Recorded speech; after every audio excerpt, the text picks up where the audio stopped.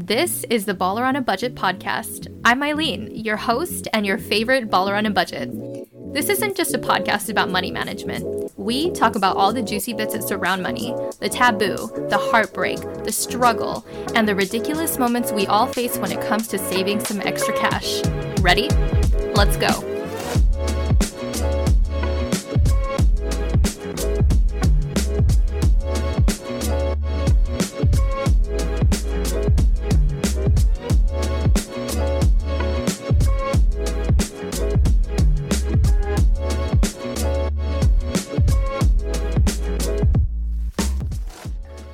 Hey Baller fam, we're back, and I know that it's been a while since the last episode, but we are alive and kicking, and we have an awesome guest today. So last month, my friend Diane Taha, aka at Style Contacts on Instagram, brought me on as a guest for her podcast, Channel Your Influence. And we had a grand old time talking about fashion-based waste, hyper consumerism, and the corruption of capitalism. And it was a lot of fun. So I think we're going to kind of continue the conversation over here on this podcast. So if you haven't listened to the previous episode of Channel Your Influence, I will include that in the show notes. Consider it a part 1 and a prelude to this episode. Channel Your Influence is created and hosted by today's guest, Diane Taha, who is a style influencer that I met quite a few years ago when I first started, and we're still friends to this day. So thanks, Diane, for coming on board today to have a little round 2 of our discussion. Yeah, thank you so much for having me. So excited to talk. Well, I guess little icebreaker. How did you get into fashion and beauty influencing? What did you do for work prior to this, or are you currently, working on the side full time? Yeah, so I started my blog in 2013, many, many years ago. And I started it as just like a platform for me to write beauty reviews, because at the time I was trying a lot of different beauty products and experimenting a lot. So I wanted to just start blogging. Blogging was like a new thing back then, and it really inspired me. So I started with that. And then, I was also writing about New York Fashion Week and runway trends and just like trends in general. And then as Instagram became more prominent in fashion, I just sort of transitioned my blog over to Instagram. But aside from that, I do have a 9-to-5. I've had a 9-to-5 for my entire blogging career. So my blog has never been like the biggest priority, or my brand has never been the biggest priority, because I do have a 9-to-5. I know a lot of other micro influencers have that too. And eventually they just quit their full-time jobs and do this full time. But I don't feel like, I'm ready to do that at this time. I don't feel like I have the capacity or, the financial resources to really do that just yet. Yeah, no, it's pretty difficult to take the plunge full time into this. I feel like you have to have just an adequate amount of financial cushion, financial support, financial stability to be able to do that.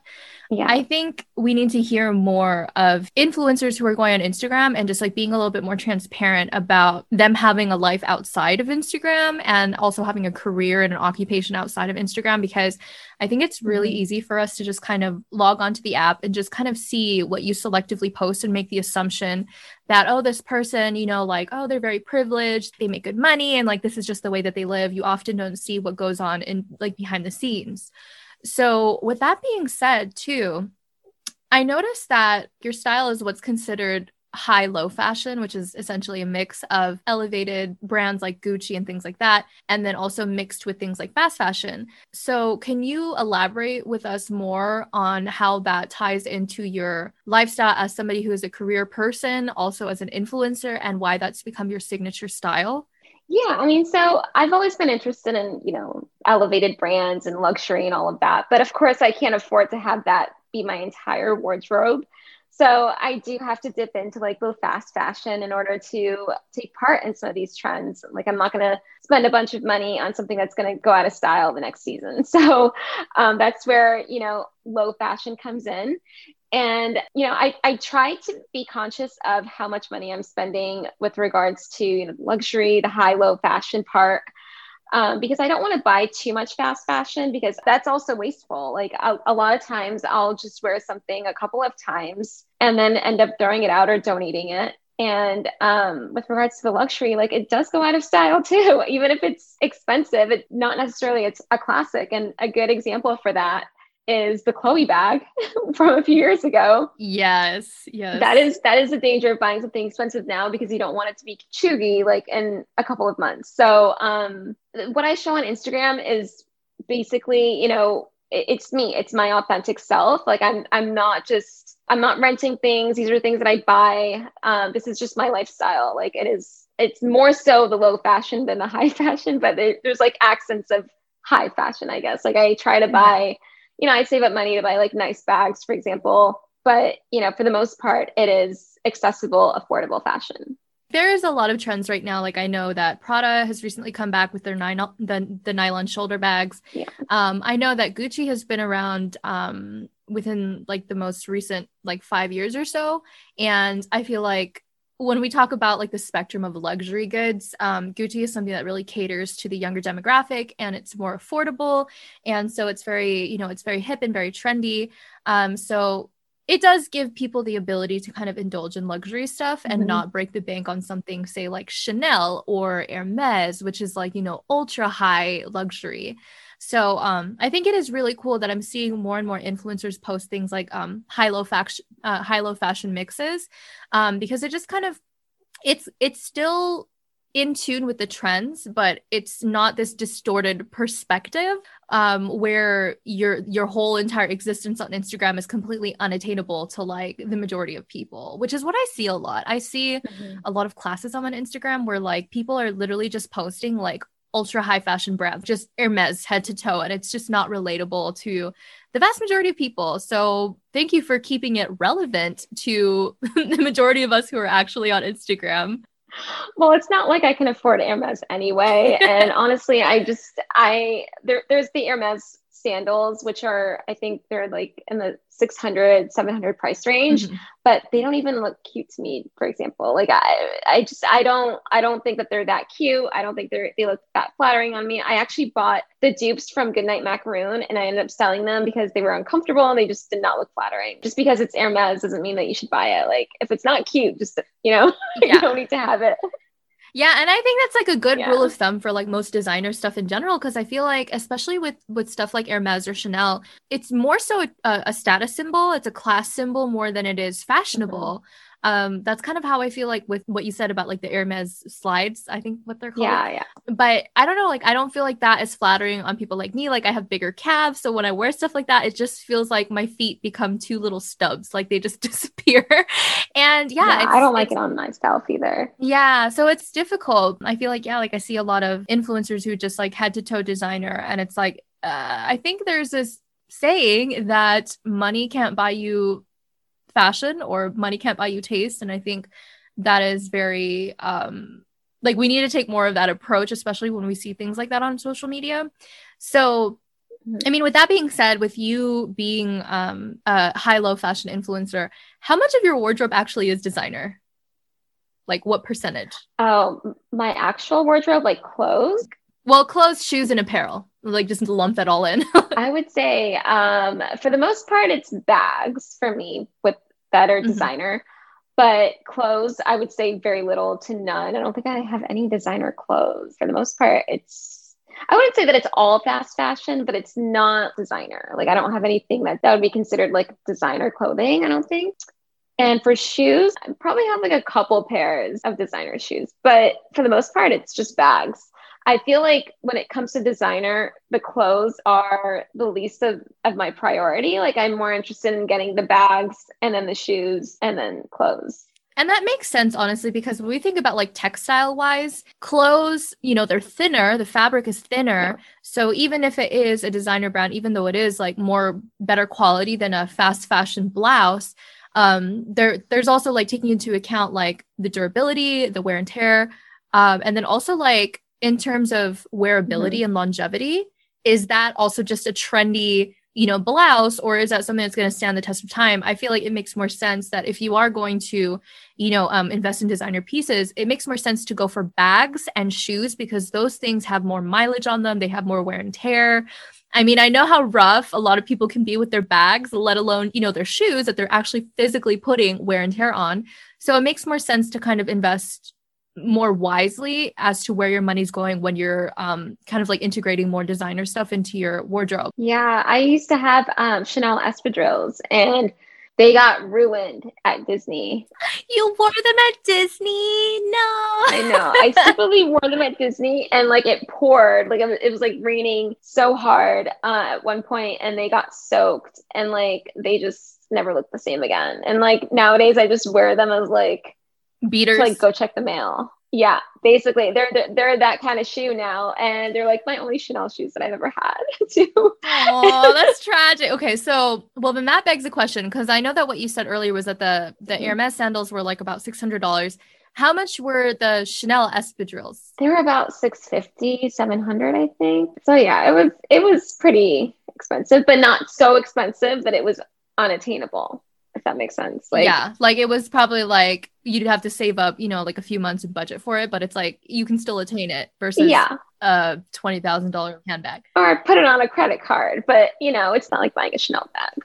Or it's like $8,000. I don't even know the price of like Chanel handbags anymore, but they just keep going up.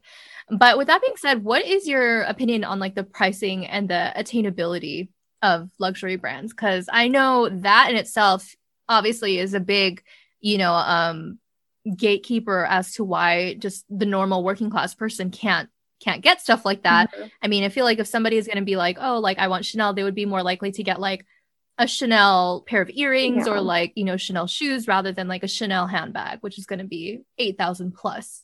I think it's definitely designed to keep out, the middle class. It's just, even when you go to those stores, like, it's just not a very welcoming environment. Like, you got to know the sales associate. You're not going to get like that personal shopping experience unless they know you're going to buy. They won't really pay attention to you. And like, you can't buy Chanel online, by the way. Like, you can't buy it on their website. So if you want to buy Chanel, you have to buy it secondhand. Online, or then again, you want to have that relationship with a sales associate so that you could get the best shopping experience and see all the bags that they have in stock, because a lot of times they'll hide those bags for their customers, for their clients. I knew that this was a practice with the brand Hermes. Mm-hmm. I know that they're so exclusive with stuff like that, but I didn't know that other brands did this too. So Chanel and all the other brands do stuff like that too. That's it's very classist.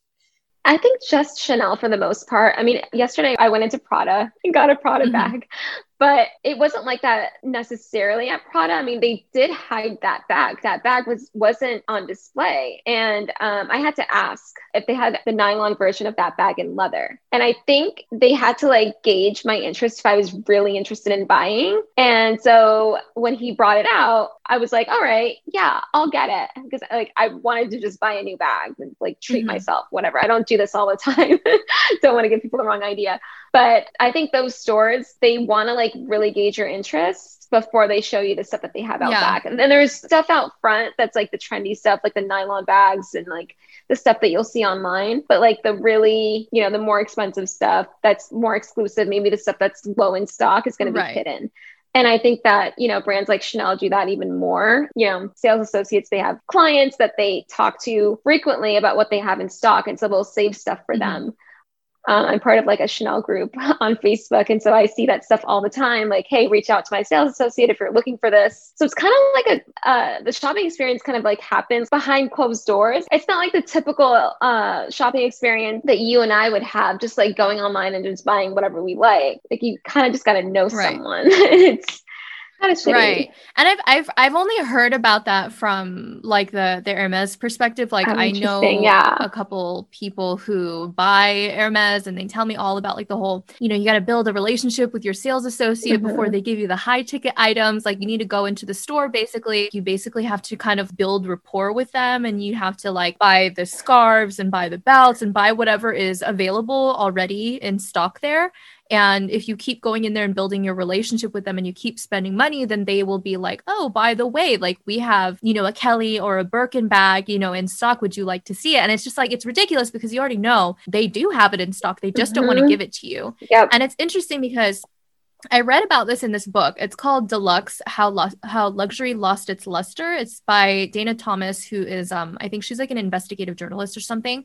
But she talks about the history of the luxury market and, the classism that's behind it, the reason why luxury It's designed to keep working class and middle class people out, because if it was accessible to everybody, it's no longer a luxury. It's just, if it's available to everybody, that is what takes away the luxury appeal. But I just found it so interesting that it didn't sit well with me how exclusive the in-store shopping experience is.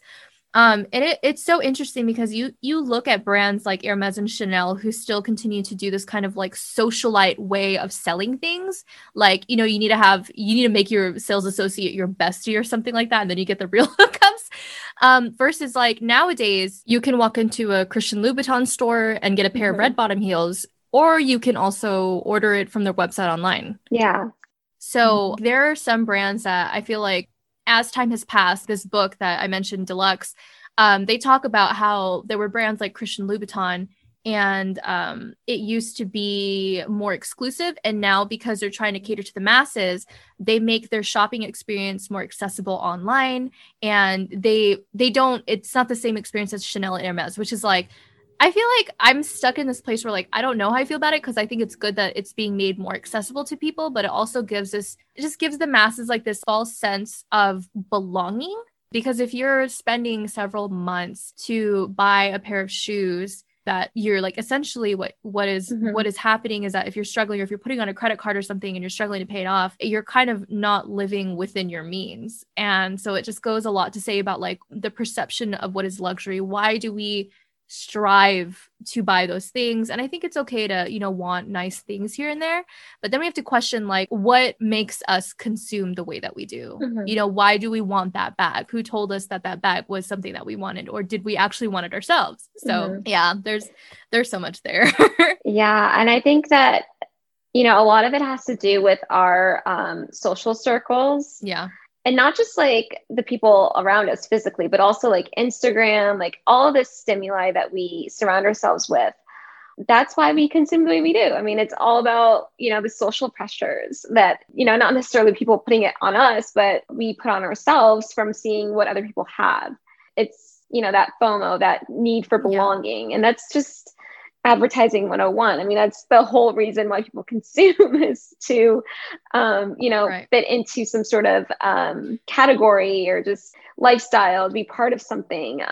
It's a very social experience. And so that also explains why influencer marketing is so powerful too. Like people are very influenced by what their friends have, or just if they see like a bunch of influencers, they have a certain bag. Okay, now I want it too, because it's trendy and it's cool and I want it.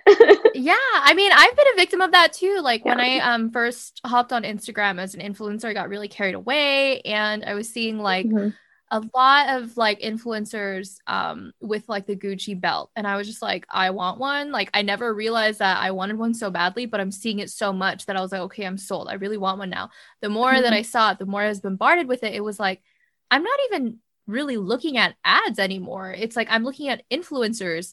And I think what we don't realize is that influencers are basically like, they're the new billboard ad. They're walking billboards.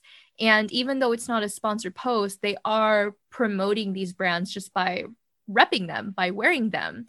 And I feel like that's kind of a big reason why fast fashion brands like Fashion Nova have gained so much traction. Because before, I feel like probably like give it 10 or 15 years ago, really the only fast fashion brands that the majority of people were really buying from was like Forever 21 and all of the corporate fast fashion brands that you saw in malls.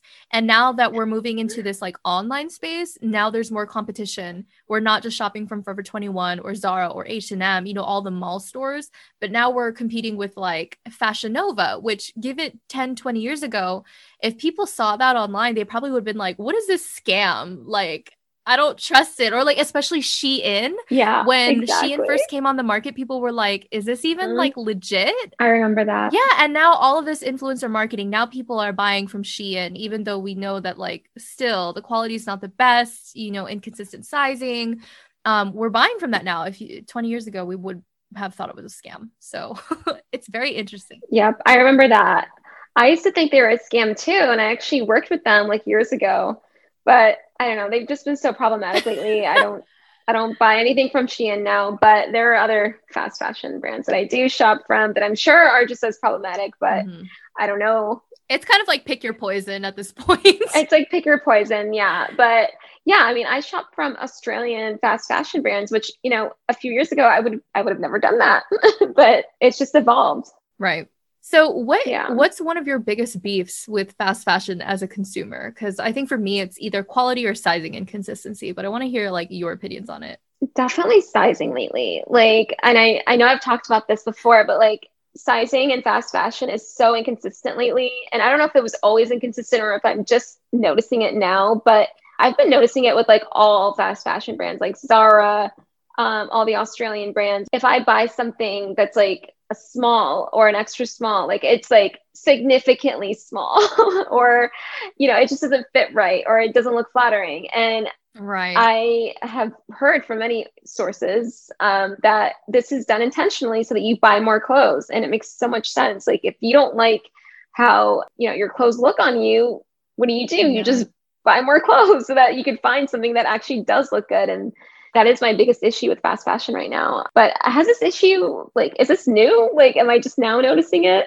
I feel like it's always been an issue, but it was a little bit more subtle back then because we didn't consume as much online. Yeah. Like before, the rule of thumb was people never bought clothes online. We would go to the mall to ensure that it looks good. And now, because, you know, buying online is so much more accessible, you know, there's free shipping, there's better stock. You don't have to get exhausted walking around the mall. That's become now the go-to for shopping with clothes. And now we're just seeing the sizing inconsistencies more.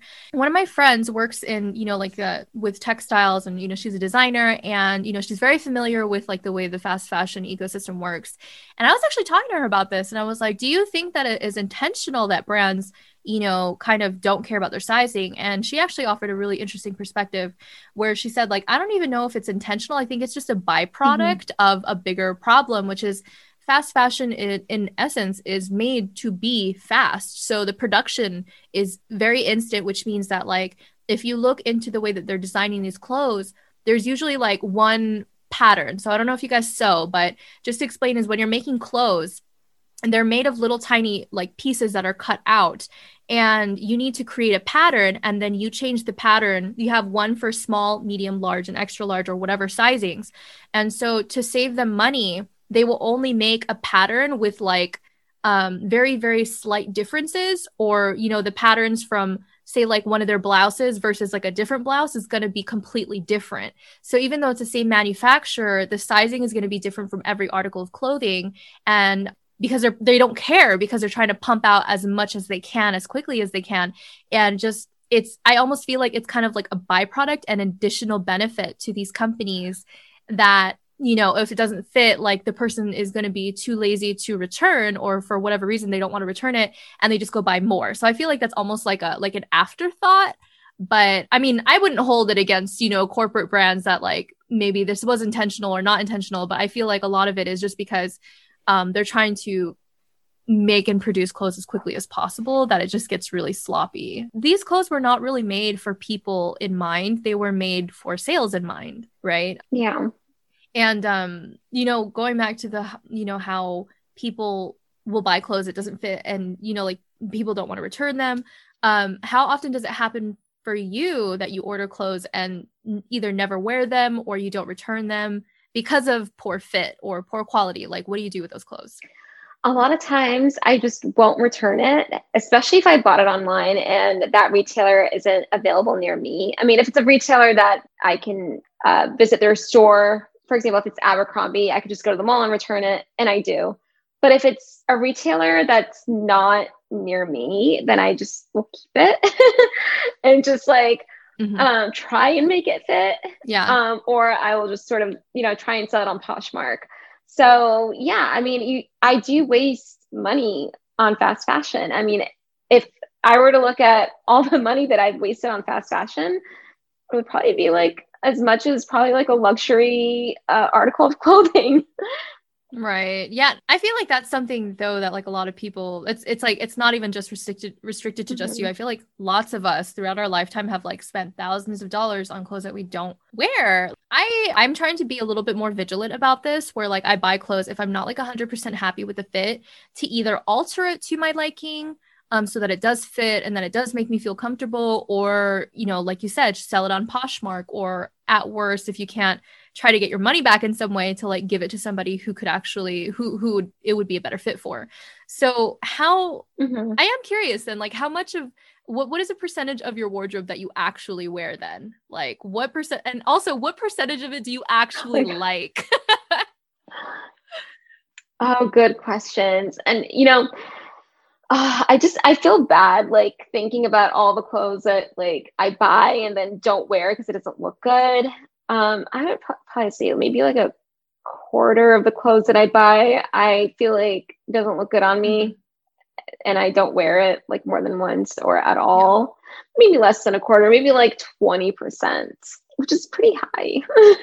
Yeah. I mean, don't feel guilty. Honestly, this is the Yeah, fashion confessional. it I feel like is. we're just It voicing out is. the opinions of everybody's got this issue. I Yeah. feel like, especially with a lot of like women, I feel like we have really Hmm. big wardrobes and there's always that familiar plight of, I don't know what to wear. Like, I don't have anything to wear, even though you've got like a closet that's bursting at the seams, right? Exactly. And that's my dilemma all the time. And I just have to always remember to give myself grace and not feel like my body is the problem. If I don't fit into that size 4 shirt from Princess Polly, it's not my fault. It's their terrible sizing. And I hope that Right. people remember that too when they're trying on clothes, or if they feel like it doesn't look good or fit right, it's not your fault. It's fast fashion. Right. One of the bigger concerns that I have with it is just because thinking about, the sizing inconsistencies and stuff, Hmm. it is just like a breeding ground for like body dysmorphia, for eating disorders. I was victim of that too. I struggled with an eating disorder for like 12 years because of this, fast fashion and the capitalism of Yeah, fashion. Oh my me God. See, too. this is like, it's just so common, right? It's just the capitalism behind fast fashion is just Hmm. it's designed to be fat phobic essentially, and because it doesn't see people as people, it sees garments as whether or not it's Yep. marketable. Are our bodies marketable? Is the size that I am marketable? Does it make money? And that's the reality of it, is that's why we see a lot of misogynistic fat phobic stuff that goes on in like the fashion world. Thinking about what you said about wearability, like about 20-25% of your wardrobe you don't use, I feel like that's a common thing for a lot of people. And what I've tried to integrate into my own wardrobe is the idea of capsule wardrobes. With capsule wardrobes, basically, it's just like you have wardrobe staples that you can make interchangeable, like they mix and match for every outfit. And they're basically just like essential staples Hmm. that will stand the test of time and withstand trends. What are your style staple recommendations for, people who are trying to build a more functional wardrobe that has like more wearability potential, I guess? Yeah. Hit us with the style recs. Yeah, no, that's a good question. So I don't have a capsule wardrobe, but I do have staples that I would recommend, or at least staples that have worked for me. I'm a huge fan of bodysuits. I just feel like they're just really effortless. They work well. They've been convenient for me. So I like to stick with them. And then I like a nice pair of elevated jeans, like a nice pair of jeans that I could just wear out or wear to work, or just like something that makes me feel like a little bit elevated. So I feel like, I'm getting value out of these jeans and that they're not just like any pair of jeans. So yeah, that's pretty much my staple, like a nice white top, something like crisp and just flowy. So yeah, I hope that answers the question. I agree with you with the whole having at least one pair of elevated jeans, because I feel like that's important. There's going to Mhm. be situations where you don't want to look like overdressed, but you still want to look good. And it's good to have that perfect fit, Yeah. perfect distress go-to jeans Yeah. that you can kind of throw on and not put much thought into. I second the bodysuits also. I feel like that's a big thing. Sometimes you just want something like minimal, but something that just feels like the fit is very polished. And sometimes I feel like bodysuits are a really good way to just kind of give that polished look so you can show off your belt or whatever it is, kind of cinch your waist. So yes, I second the bodysuits. I think for me, I also I try to get like things like bodysuits and jeans and just like t-shirts and standard button-up blouses in like black, white, and maybe like a neutral, like a camel or a tan, because I feel like with that you can kind of easily mix and match. So those are Mhm. like my little style staples, because realistically, like I think it's hard to be a fashion purist and just restrict yourself to a capsule wardrobe, especially like if you want to stay trendy too. Like the capsule wardrobe, it's not for everybody. I've Yeah. tried it and it is really difficult. I want to indulge in trends here and there. But if you can't be like that purist that can just stick to a capsule wardrobe, you can always just, have your go-to style staples. And I think for people, it's going to vary from person to person. for me and you, it's like, we need the good pair of denim. But then I know that there are people who just like hate denim and they would rather live in yoga pants. And like, there's nothing wrong with that. I guess with style staples, it really just, for everybody in general, I think Yeah. it just depends on what your personal style is, your personal preferences, and then just find a good pair. Like if you're that yoga pants wearing person, find a good pair of yoga pants. Yeah, I'm currently wearing yoga pants. Now, I have so many pairs of yoga pants and I actually go out in them too. And, I'll wear them with my Gucci slides when I go out. I feel more elevated. Right. So I guess that's a good example of high-low fashion. Right. It's the high-low fashion. I can wear them as long as I wear the Gucci slides with them. No, I'm just kidding. But yeah, I love yoga pants. And I also second the neutrals part because I feel like neutrals just give you so much flexibility in your wardrobe versus buying something that is, for example, a really bold color that's just not trendy anymore. And like mustard. You still remember? Yeah, the mustard, the yellow. I lean more towards the neutrals. Yeah, I feel like it's just always a safe pick, black, white, and then like neutrals. Yeah. So when we talk about like longevity of your wardrobe and like the wearability factors are always going to be the same, especially if you integrate trendy stuff into your wardrobe. Long term, do you see your current wardrobe as it is right now aging along with you? Because I feel like things like crop tops, short shorts, 5-inch stilettos, like those are some things that I feel like people will eventually outgrow as their taste in fashion changes and, their desire for comfort becomes more of a priority as they get older. So do you feel like your current wardrobe right now, would you see yourself wearing that like when you become like 60? Obviously not. I think that a lot of my wardrobe, maybe the jeans, I'd still be wearing at 60. Who knows? I mean, yeah, if you get a good pair of jeans, things still last. That's why it's so important to, if you're buying designer, to invest in the bags because those bags always come back in style and you could always sell them. Right. I mean, their value might go up. Right. I mean, that's interesting because things like Gucci, I think in the early 2000s was when the brand started to decline. And if you wore a Gucci bag, people would be like, ew, you're so out of touch. Yeah. And now it's coming back. Like there's this Gucci revival. And so all of the vintage Gucci like went up in price. So it's like, I will talk to like a lot of personal finance professionals and they'll be like, it's just not the best investment to invest in something like an Hermes handbag versus like actually investing in stocks. And I get that. But also if fashion and your wardrobe is very important to you, then you might be able to kind of make your investment work for you if you buy it and you know that it's going to hold value or go up later. Like that's just kind of the thing. Like I see fashion as, I guess, like a subtle and secondary stock market of sorts because we put value on it. So yeah, I think what you said is really true. Like, if you're investing in your wardrobe, it makes more sense to invest in things like handbags that it holds its value later. So if you wind up not liking it anymore or something, you can always try to sell it and at least get some of your money back, right? Yeah. I mean, even Chanel shoes are reselling for significantly higher than what people bought them for. Like there are these boots that my sister bought that are selling for like $1,600 at the Chanel store, and people are reselling them for over $7,000 on like Tradesy and Fashion File. Yeah. Oh my gosh. Because these boots are so exclusive and they only have like a few in stock. And when they sell out, like people feel like they missed out. So people buy them. Apparently there's a market for that. Otherwise, why would people be selling them for over $7,000? Wow. When they originally sold for $1,600. Like that's crazy. That's not even like, that's a really good stock. Yeah, that's what I was going to say. That I was like, if you guys are interested in stocks, you might want to look into fashion. Yeah. I would still definitely pick stocks over fashion, but it is interesting to see the way that money moves through the luxury market because you wouldn't be able to flip something that was like fast fashion, but you could definitely flip something that was a luxury good, which is really crazy to me. It shows a lot about the way that we perceive consumerism and value and capitalism, in this country, just the way that we consume. So that actually reminds me in our previous podcast episode on your podcast on Channel Your Influence, we talked a lot about hyperconsumerism and how it's tied to capitalism and like modern politics. So with the awareness that you have towards the corruption in the fast fashion industry, what are the changes that you're making in your consumption habits that you can kind of share with us? Because I feel like a lot of people on a certain level, like we are aware of the fact that we as a collective consume too much, but individuals don't know how they can change the way they consume. So like, what would you tell people? Like, what are you trying to do currently? I would say just be conscious of what you have in your closet. So do a closet audit. You know, like go through your closet, look at what you have in stock, because you'd be surprised. I'll go through my closet and find things that like, I totally forgot I had that. And like, that's something that I would totally buy at a store. So, you know, just go through your closet, remember what you have in stock and wear what you already have. And I know that's hard to do, but like rewear some of what you have. And if you don't want to rewear it, donate it or sell it on Poshmark. And then after that, you know, then I sort of justify it to myself. Like, okay, I went through my closet. Maybe I could buy like a couple more tops, but I would be conscious of, am I buying things that are going to be a staple? Am I buying things that are just going to, you know, not be trendy in like a couple months? I don't want to keep adding to that waste.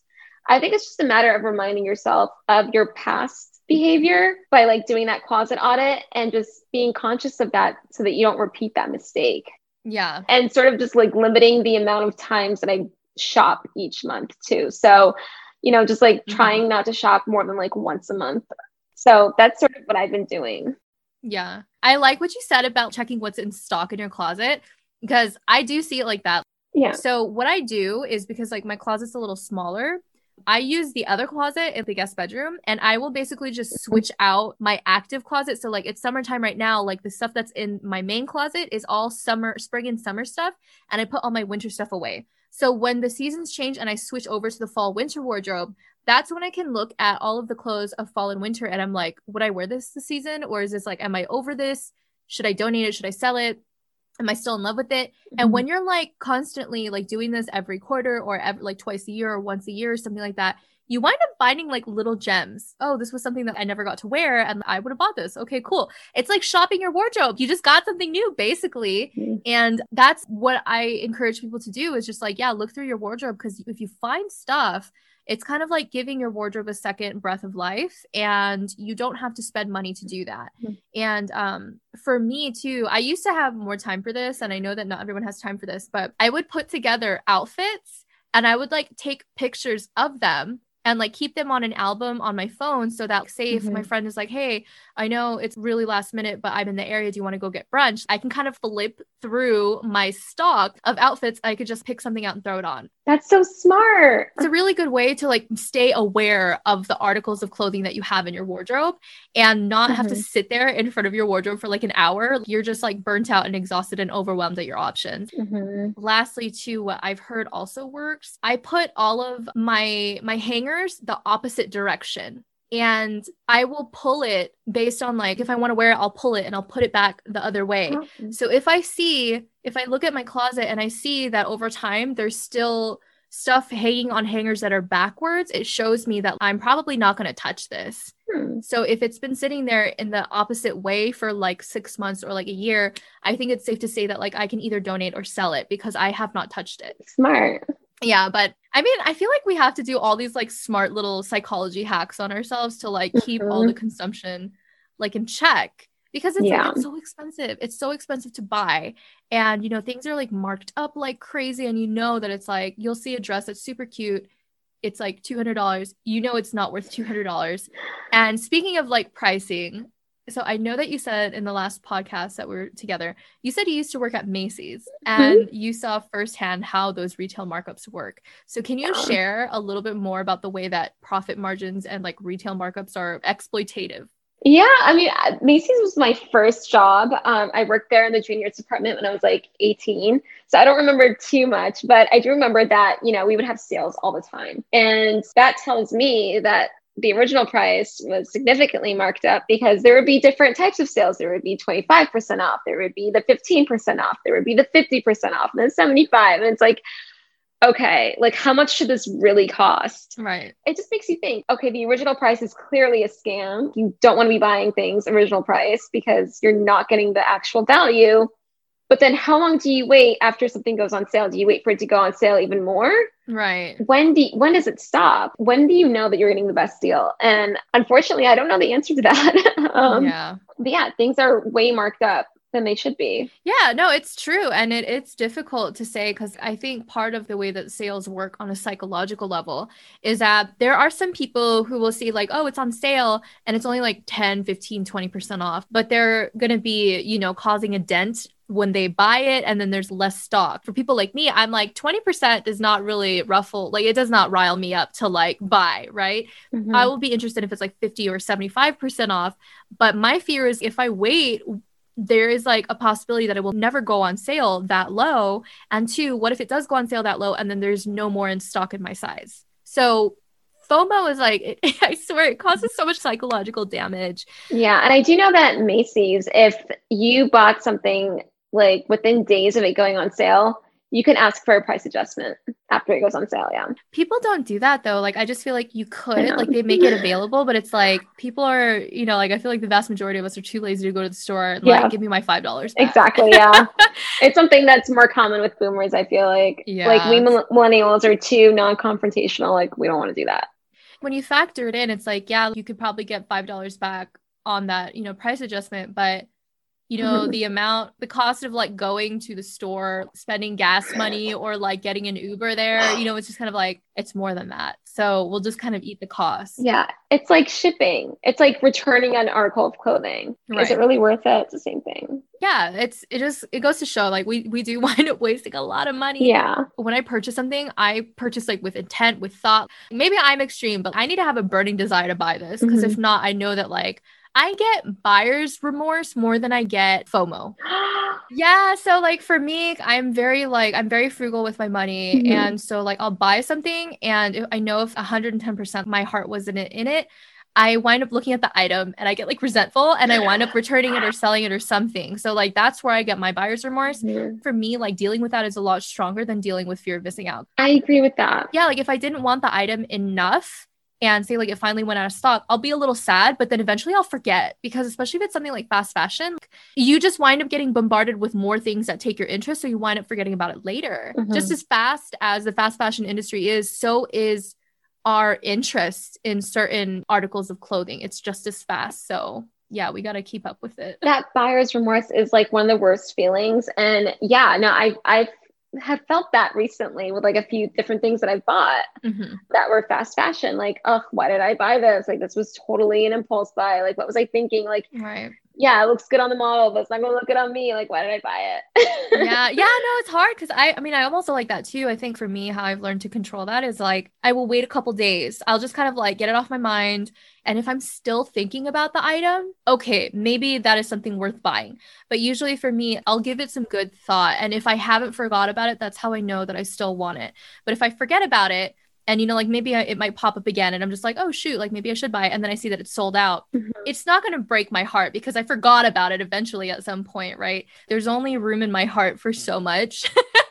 There's so much stuff in fast fashion that's constantly like competing for my love and like only one person can take me home. There's always going to be something new in fast fashion too. So you can't really have that FOMO as much with fast fashion because you know that when it's out of stock, that's it. Its life cycle has ended. Like it's no longer trendy. Right. That buyer's remorse is more so a bigger problem than that fear of missing out. You just got to try to keep up with it as much as possible and just kind of like really settle. I don't know. It says a lot about like your conscious and like your spending habits. If you're like experiencing more buyer's remorse and feeling worse about that than you are like fear of missing out, because you'll always recover from FOMO, but with buyer's remorse your wallet will suffer from that and like you'll feel even worse about it. It's very interesting when you like kind of look at the contrast between. So sometimes, like we can't avoid purchasing new clothes, like we're talking about fast fashion. We're just constantly consuming. We can't buy new clothes like underwear or like swimwear, for example. We can't thrift those things. We can't thrift underwear. So in this situation where we would have to buy, new underwear, new swimwear, how do we consciously consume with as little environmental impact as possible? I wish I had the answer to that. I'm trying to learn that myself because I have been pretty wasteful over the years. And like, I'm the type of person that, if I see something like, I'll contemplate it. Like I'll contemplate like buying it, but like I'm more likely to buy it than not buy it. So I'm still learning how to navigate that. Right. But yeah, what are you doing to like manage that? Because I think you do a better job than me. I'm very anti-capitalist. I feel like most of you guys know this by now, but also at the same time, I also have to acknowledge that like in a capitalist society, I live in a capitalist society. Like, how do I just not participate? You can't opt out because the very existence of me under capitalism, I have to consume. Yeah. And so I just kind of give myself the grace to not feel like shit if I have to go buy new underwear. Like I went and I bought new underwear the other day. And whereas before where I was like, no, I have to be a conscious consumer, you know, I was very radical and I was putting all of the blame on me to make conscious and environmentally like feasible decisions with my consumption. But the reality is that like these corporate businesses who are producing this stuff, they're the ones who are going to have a bigger carbon footprint than me choosing not to consume as an individual. And so I try to give myself the grace that if I do have to buy something, I'm not going to whip myself. I'm not going to give myself 50 lashes because I have to buy something. You know, I'm still out here like advocating for good policy, you know, environmental policies that, you know, actually protect our environment and the people who live in it. And I think that you can challenge these systems, challenge fast fashion and the capitalism of fashion, while at the same time still being at the mercy of it as a consumer. So for me, like that's one thing is giving myself the grace. And two is just like really being aware of my spending habits from a psychological perspective. When I see something that I like, I have to constantly tell myself, is this something that I wanted? Or is this something that I only want because I've been exposed to it on social media or I've been marketed to? The way that, you know, marketing works, especially in the fast fashion world, is they use their psychology against you. Like there's something actually called consumer psychology that, you know, these marketing heads of companies will actually study because they want to know what makes you open up your wallet. It's like psychological warfare that I have to keep myself aware of, and I have to stay vigilant about like protecting myself against it. That's the way that I see it. I just, when I can approach it from a logical perspective in that way, I'm able to kind of like compartmentalize the emotional attachment that leads to FOMO. Once I'm like, I feel like I'm smart about it, like I can kind of Jedi mind trick my way out of it. And that's, I guess that's the best way. I also wish I had like a good answer for this, but I think it's really just mentally fortifying yourself to be smarter, outsmart the marketing that's being fed to you. Yeah, I feel like I am an advertiser's like ideal consumer because I am so easily influenced by everything, like ads. I'm easily influenced by other influencers. Like if I'm out somewhere and I see someone, you know, eating an ice cream, I'm going to want that ice cream too. Like I'm just so suggestible. And maybe that's why I'm in this Instagram field too, where I'm taking part in this conspicuous consumption because I've just been a victim of it. And I don't want to like just not take accountability. Like, yes, I realize that I am easily suggestible and just like consume way more than I need to, but at the same time, you know, I need to give myself grace. Like you said, we are part of this capitalist system. I'm also anti-capitalist, but, you know, being that we are in this system, there's only so much that we can do. And that's like the dangerous part of the radical left. I'm not saying that I'm not radical left. I am, or that I'm not anti-capitalist, but what I'm saying is that like, it's the approach that often like I have an issue with is that there's putting so much fault and blame on consumers. I feel like a lot of people are just kind of like, why are you buying? Like they make you feel like shit for it. Right. And it's just like, I'm a victim. And that's not to say like, oh, I'm going to just use that as a cop out to like consume. But you know, you have to give people the grace to be human beings. And like, we can't always outwit and outsmart consumer psychology. And it is what it is.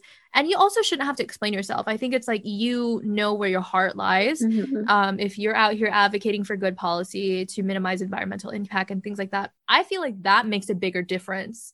Pushing for policy more though than like scrutinizing somebody for buying a t-shirt. It's a matter of perspective. Some people would say like, oh, well, if everybody was a conscious consumer, it would be different. And I agree. But, you know, with class divide, we're not gonna get there. We got to get there first. Like, and with class divide, it's really difficult to say, like, how can you force like a working class person to consume more ethically when what is within their budget is fast fashion? Like people who are, you know, like they have less money, they're not going to be inclined to spend $50 on a white t-shirt because it's ethically produced, when they know that they could just buy a $5 t-shirt at Walmart and they can spend the $45 remaining on groceries. People really fail to kind of see that perspective that being an environmentalist can sometimes actually be very inherently classist as well. And we need to be made aware of environmentalism and even veganism are privileges in itself. And it's a luxury that not many people can give themselves over to.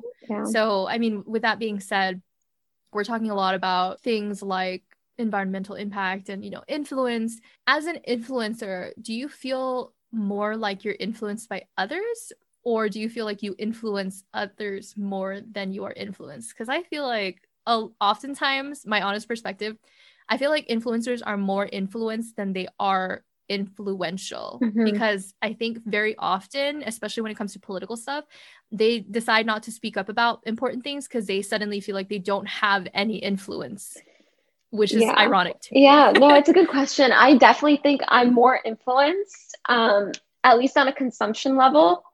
But yeah, I do think that I have influenced some people on a couple of things during, the whole vaccine period. Like a few months ago, I was sharing that I was getting the vaccine, and I wasn't trying to like push it down people's throats, but I was sharing that I was getting it. And I know that there were a couple of people who I know personally who've said that they didn't want to get the vaccine. And then after they saw my stories, all of a sudden their tones shifted and they got the vaccine. So I think we're all influential on some level. Like, people listen to their friends, their colleagues. People are easily influenced by other people. I don't think you need to be like a influencer with like hundreds of thousands of followers to be influential. Like, you don't. You just have to be someone that shares your life authentically. And that's how I want to start using my platform, and like just share tidbits like that.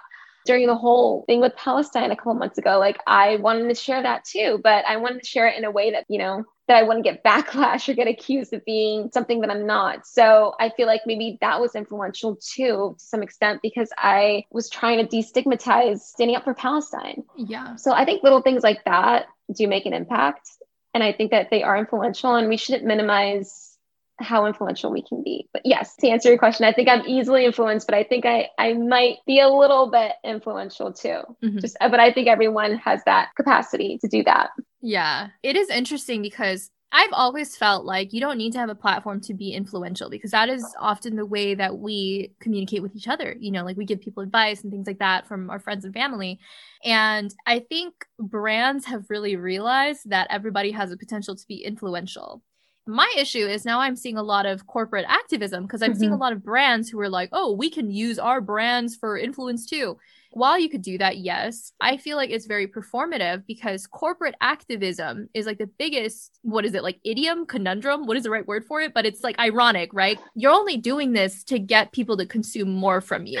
So like, I know with it being Pride Month, we've been seeing a lot of performative corporate activism from brands, and it's so cringy. If you see a brand do something exploitative, hypocritical, unethical, do you personally feel like people actually stop purchasing from that brand, or is there a cultural disconnect between individual morals and company morals? Because I see a lot about cancel culture, and sometimes I don't feel like cancel culture has a lasting impact on corporate businesses, because they always bounce back.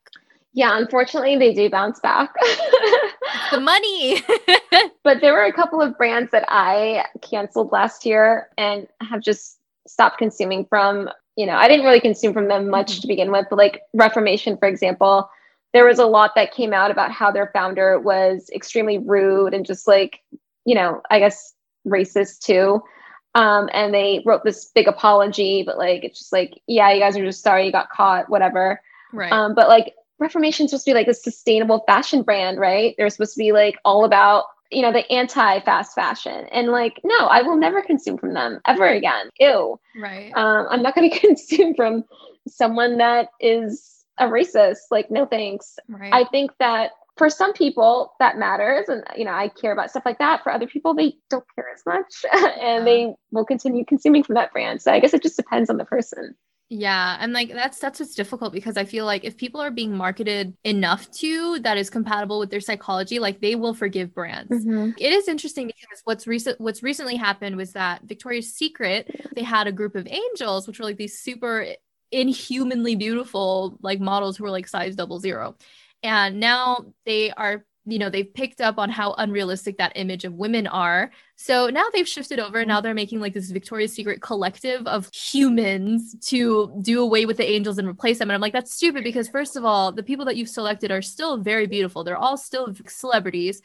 And two, you're not doing this because you care about women and the liberation of women in terms of gender roles. You don't care about that. You care because people are no longer purchasing from your company, because we've got brands like Savage X Fenty by Rihanna. We've got people who are serving more of a positive attitude towards bodies in this industry, and now they're being threatened. So now they're trying to pivot because they don't want to lose money. And to me, I feel like you are so tone deaf. But I do know, even with that being said, people are still going to consume from them. Yeah. I personally stopped consuming from them over a decade ago, but I know that people are still going to be sold by their marketing. Definitely. People will forgive them, I'm sure.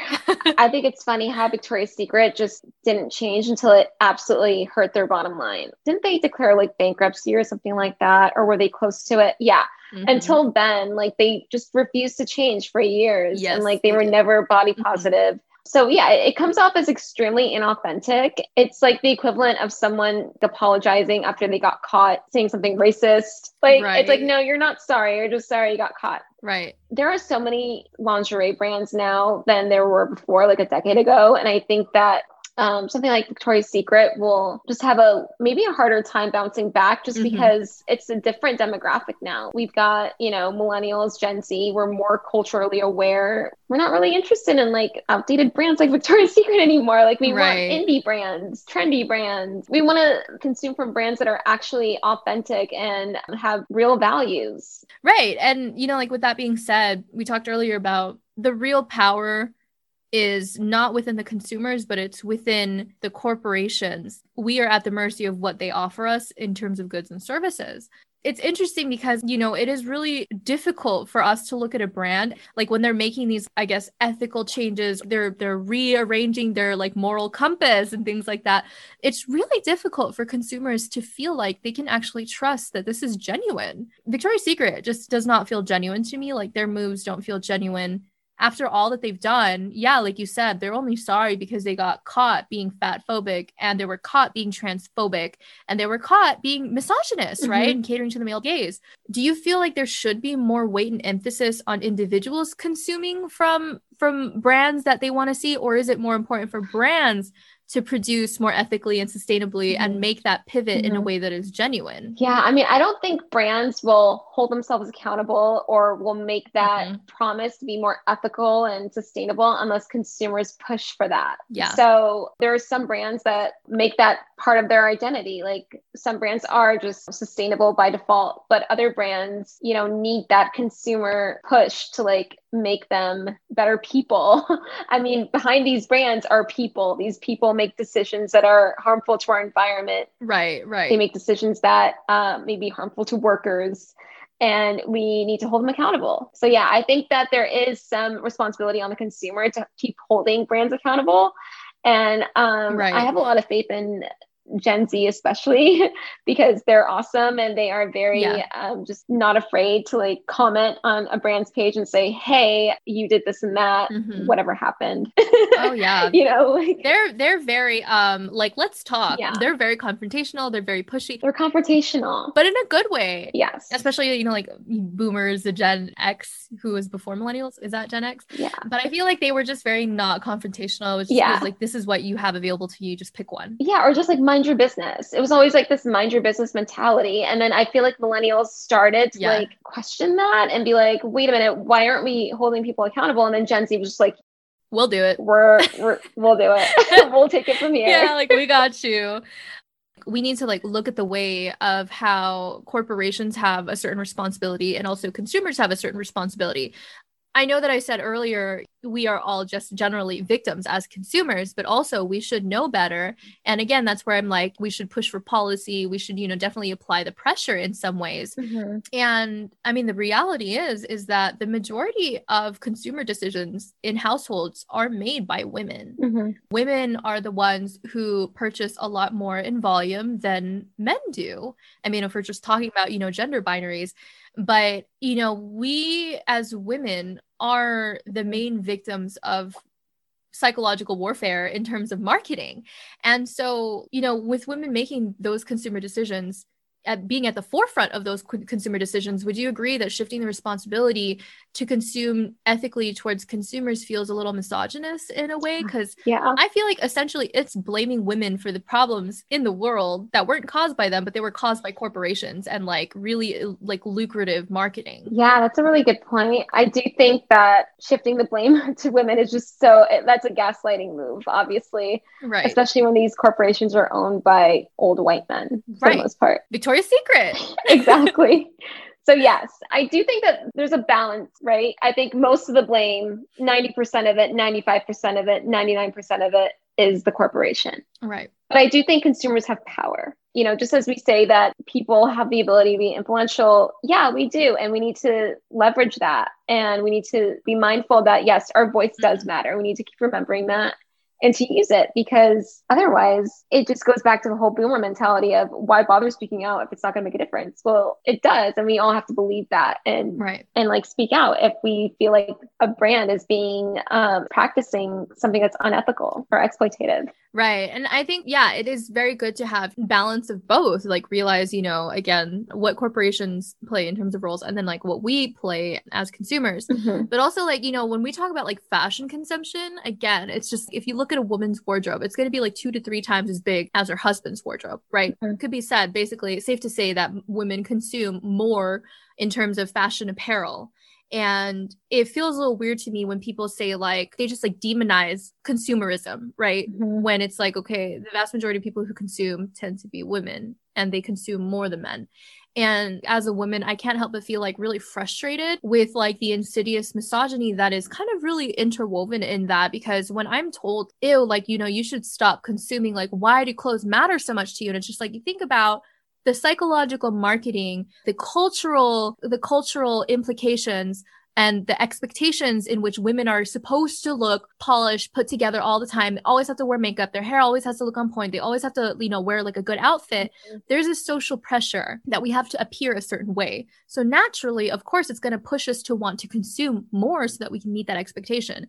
And then we consume more to meet the expectation. And then we're demonized and then criticized for consuming. I feel like it's just like this vicious cycle of subtle misogyny in the cycle of consumption and capitalism. And I think we all need to kind of really take a step back and like realize this is very insidious sexism that is happening, because I really think about, you know, the way that when I grew up, I saw girls around me, they started to get their nails done and they would curl their hair and they would wear makeup at like a really young age. Like they'd start shopping at Sephora and Victoria's Secret.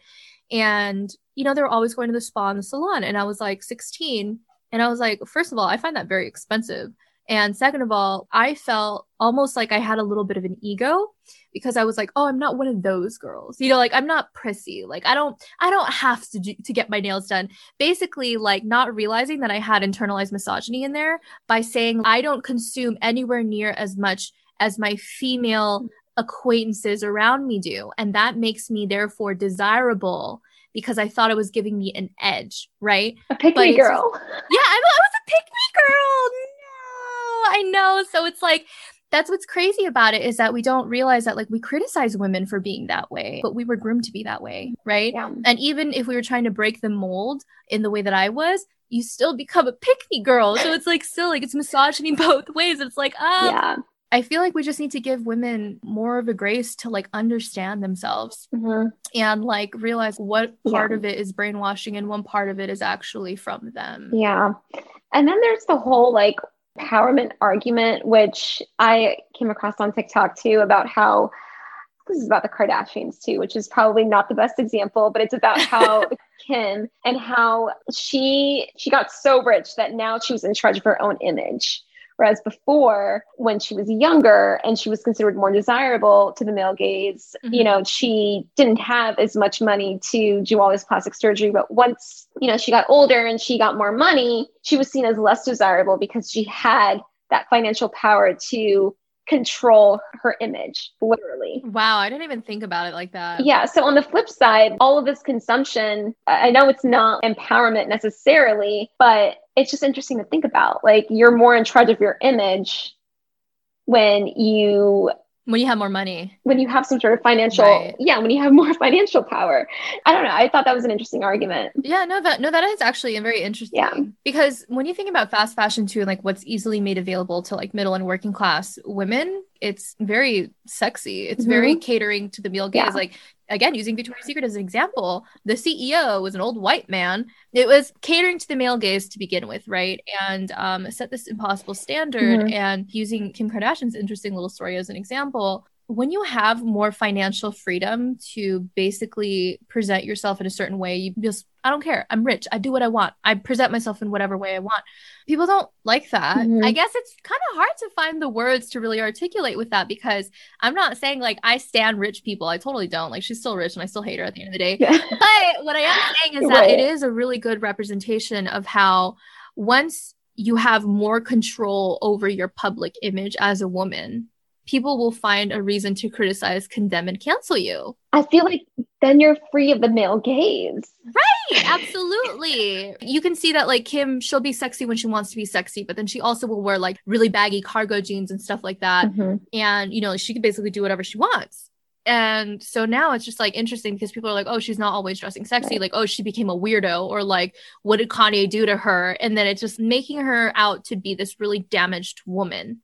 I mean, she's still rich. We still hate her. But good example of like Hmm. the inherent misogyny that happens in terms of fashion, apparel, and consumption. Yeah. I've actually never thought about that. Thank you for bringing all this up. Yeah, I just thought it was interesting because it goes both ways. I feel like consumption is such a major part of being female, Right. unfortunately. It's synonymous with it. We consume to attract the male gaze, Right. maybe subconsciously, Right. but then we also consume to empower ourselves Yeah. and subvert that male gaze as well. So consumption is just such a major part of our lifestyle, Hmm. our identity, and what we look like and who we are as people. And it's unfortunate. Right. Males don't have that.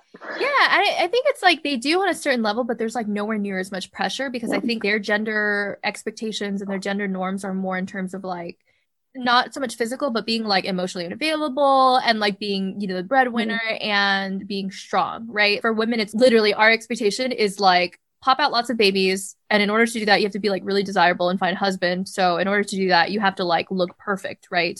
Being a cis woman or, you know, just being anyone who identifies as a woman is like there's a lot of social pressure to just basically look pretty and like keep your mouth shut. When I was consuming a lot more back then, everything I was buying was, first of all, explicitly sexy. It was like, make myself look like a thirst trap 24/7, always wear like really bold lipstick, always do my hair. I was consuming a lot to, you know, uphold that expectation to be desirable. And now that I get older, I feel like I've gained a lot more financial stability. I feel like more secure in myself. So now Mhm. I'm like wearing things that are not always showing off my body and my curves. And I feel like, yeah, I don't get looked at anywhere near as much as I did before. It's not like I'm now like 80 years old and like people think I'm past my expiration date.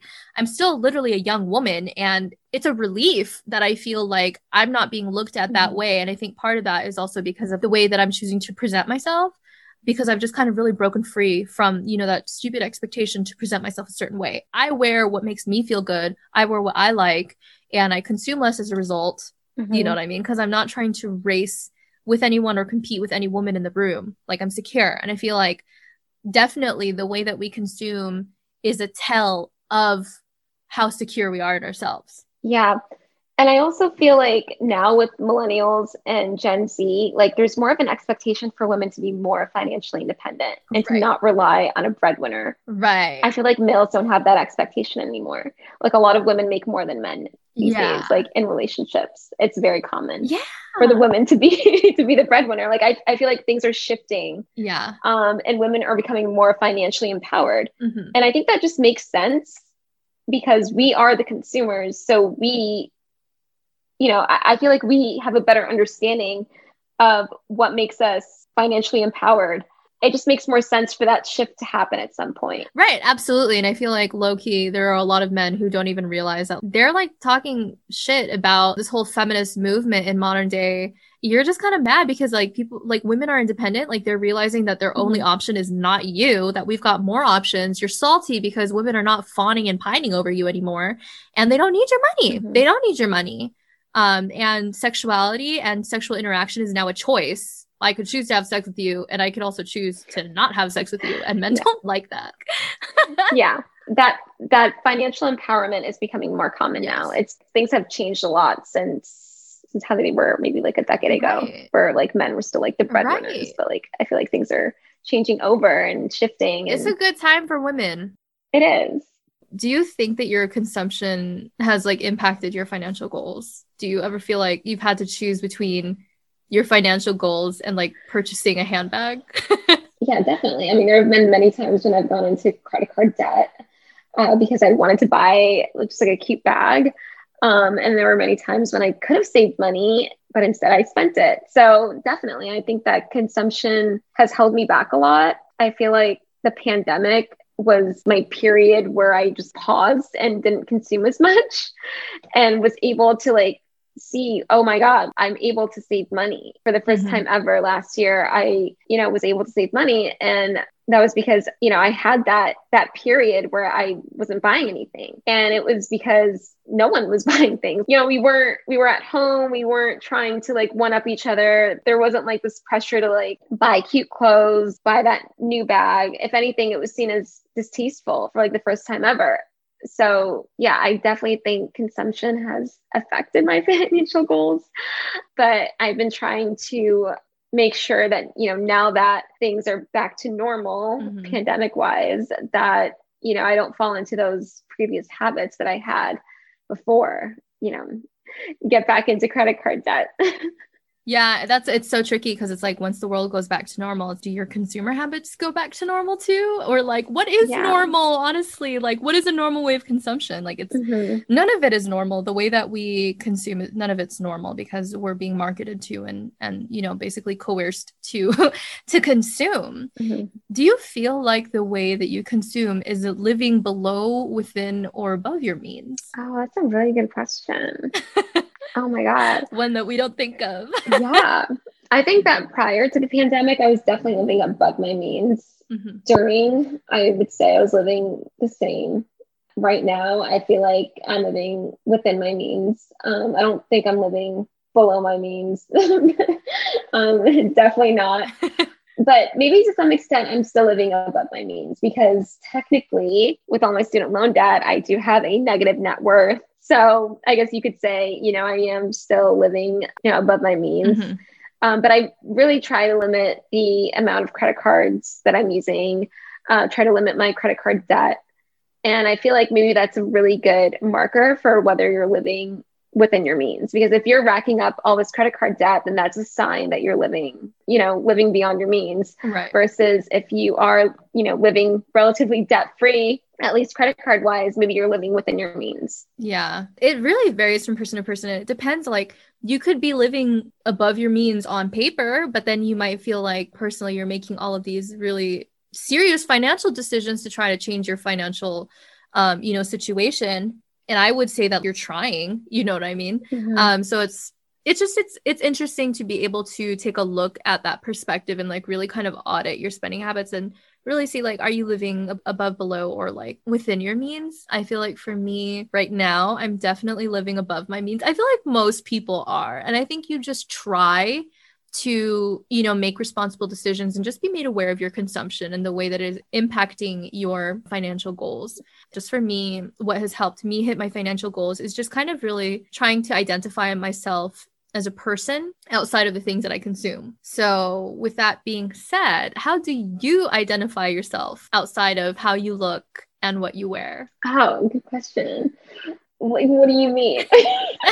Lots of existential. Right. I mean, what I always ask people is like how do you explain who you are to like a brand new person? How do you explain yourself without your career too? Because I feel like a lot of us identify who we are with our career. So outside of your career and what you look like, what do you? And that is me. Tell me who you are.